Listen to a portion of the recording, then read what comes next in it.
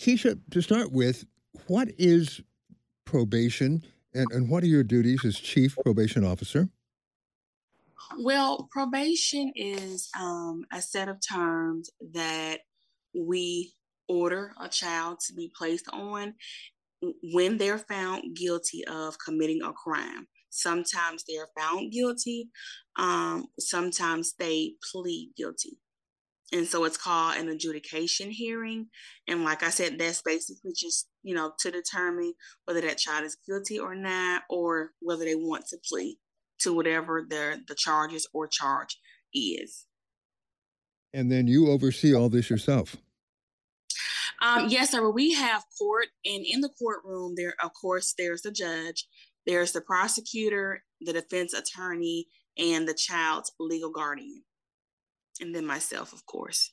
All right, it seems like your heart is to make a difference and turn a young person around if they started taking the wrong path. Tell us about that. Well, actually, I try to start I try if I can to start getting involved prior to the parent coming to juvenile court. I have parents who call often about, my child is unruly. I need help. I don't know what to do. Where can I start? And we normally make referrals to different agencies. Some of those agencies may be for drug treatment, some of outpatient drug treatment. Some of those agencies may provide mental health services. Some of those agencies provide counseling, family and individual counseling. So we try to get involved, prior to a family coming into the court.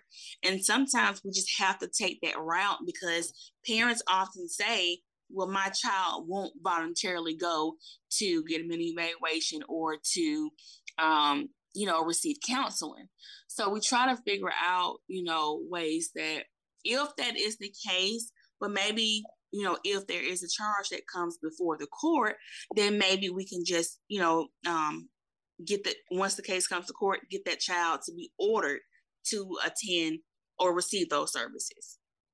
What can lead a teenager into trouble and criminal behavior? Well, a lot of times children commit crimes because they have no guidance. They don't have that mom or dad who's actually active. And therefore they go out and they commit crimes. They turn to drugs. They turn to peers who are a negative influence on them. And that leads them sometimes to commit crimes. So you apparently go out of your way to try to find out what the reason is behind this and to help guide them. Yes, I do. When they come, like if a parent comes to me, or even if a child has been charged and they, do their initial, I do the initial intake process. I ask questions. How are you feeling today? What do you have going on at home? What do you have going on at school? Because and I've always said that children do what they do for a reason, whether it's good or whether it's bad. And and there are children who just sometimes, they just do stuff just to do it. But I have heard them say, well, my mom doesn't love me, or my father is not present. I even had one child to say, well, my father saw me in the store and walked right past me. So I go, to steal because that is the only thing I have to do because I don't have that love at home. I have it for my friends. And I tell them, your friends, your real friends, are not going to be there with you when you do those bad things. They're going to encourage you to not do those bad things. Can music and social media also have a wrong influence at times? Um, at times it can, but I know majority of my youth is mainly peer pressure or lack of, love in the home. And sometimes music may be a negative influence, but I know for me, I don't see that having a major impact. It may have an impact, but it doesn't have a major impact, in my opinion. Right. It seems like one thing that could be lacking sometimes in a young person's life is the idea of hope. How do you explain hope to them and maybe set them on a path to find something good? Well, I always tell them that you don't have to be a product of your environment. You don't have to, well, just because I grew up in the projects, I'm going to always be here. I'm going to always, I'm never going to amount to anything. I'm always going to be on government assistance. And that is not the case. I tell them that you can rise above that. It's okay to get government assistance because, everyone falls on hard times, but you should want to do better for yourself, first of all, for yourself and for your family to make them proud. And it strikes me that this is more than just a job for you, that you really, really want to help kids. What is in your heart for helping kids out?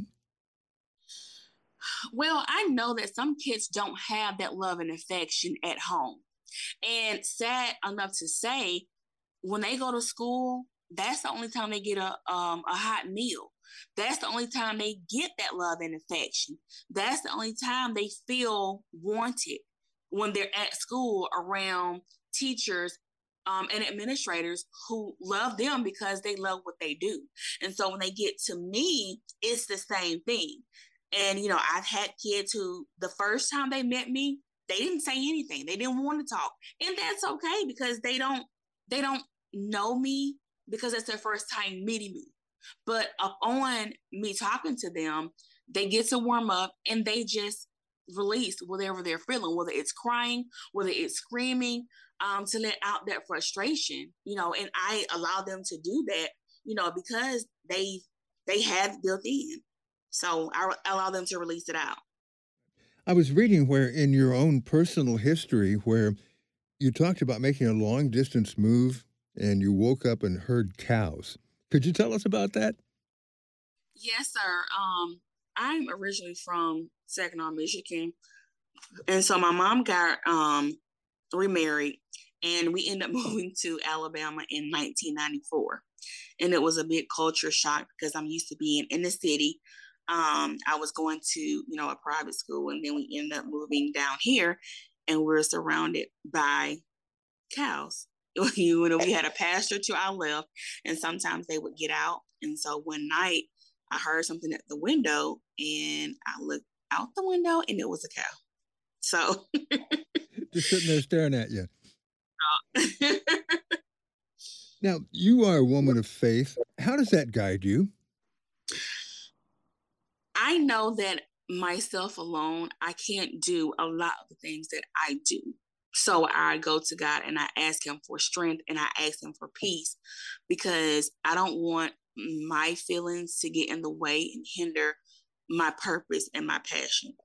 And seeking strength and peace from God has really helped me, um, to pursue my passion and my purpose in life to help the youth because it takes a lot, especially patience. It takes a lot of patience dealing with them because they have a lot of hurt built inside, and a lot of people don't know how to deal with that, and so they just take their hands off. But that's not what they need at that moment. They need reassurance, and that's what I give them, and I seek that from God. All right. Keisha, I really appreciate you sharing your heart with us. You're welcome. I appreciate you reaching out to me. Thank you.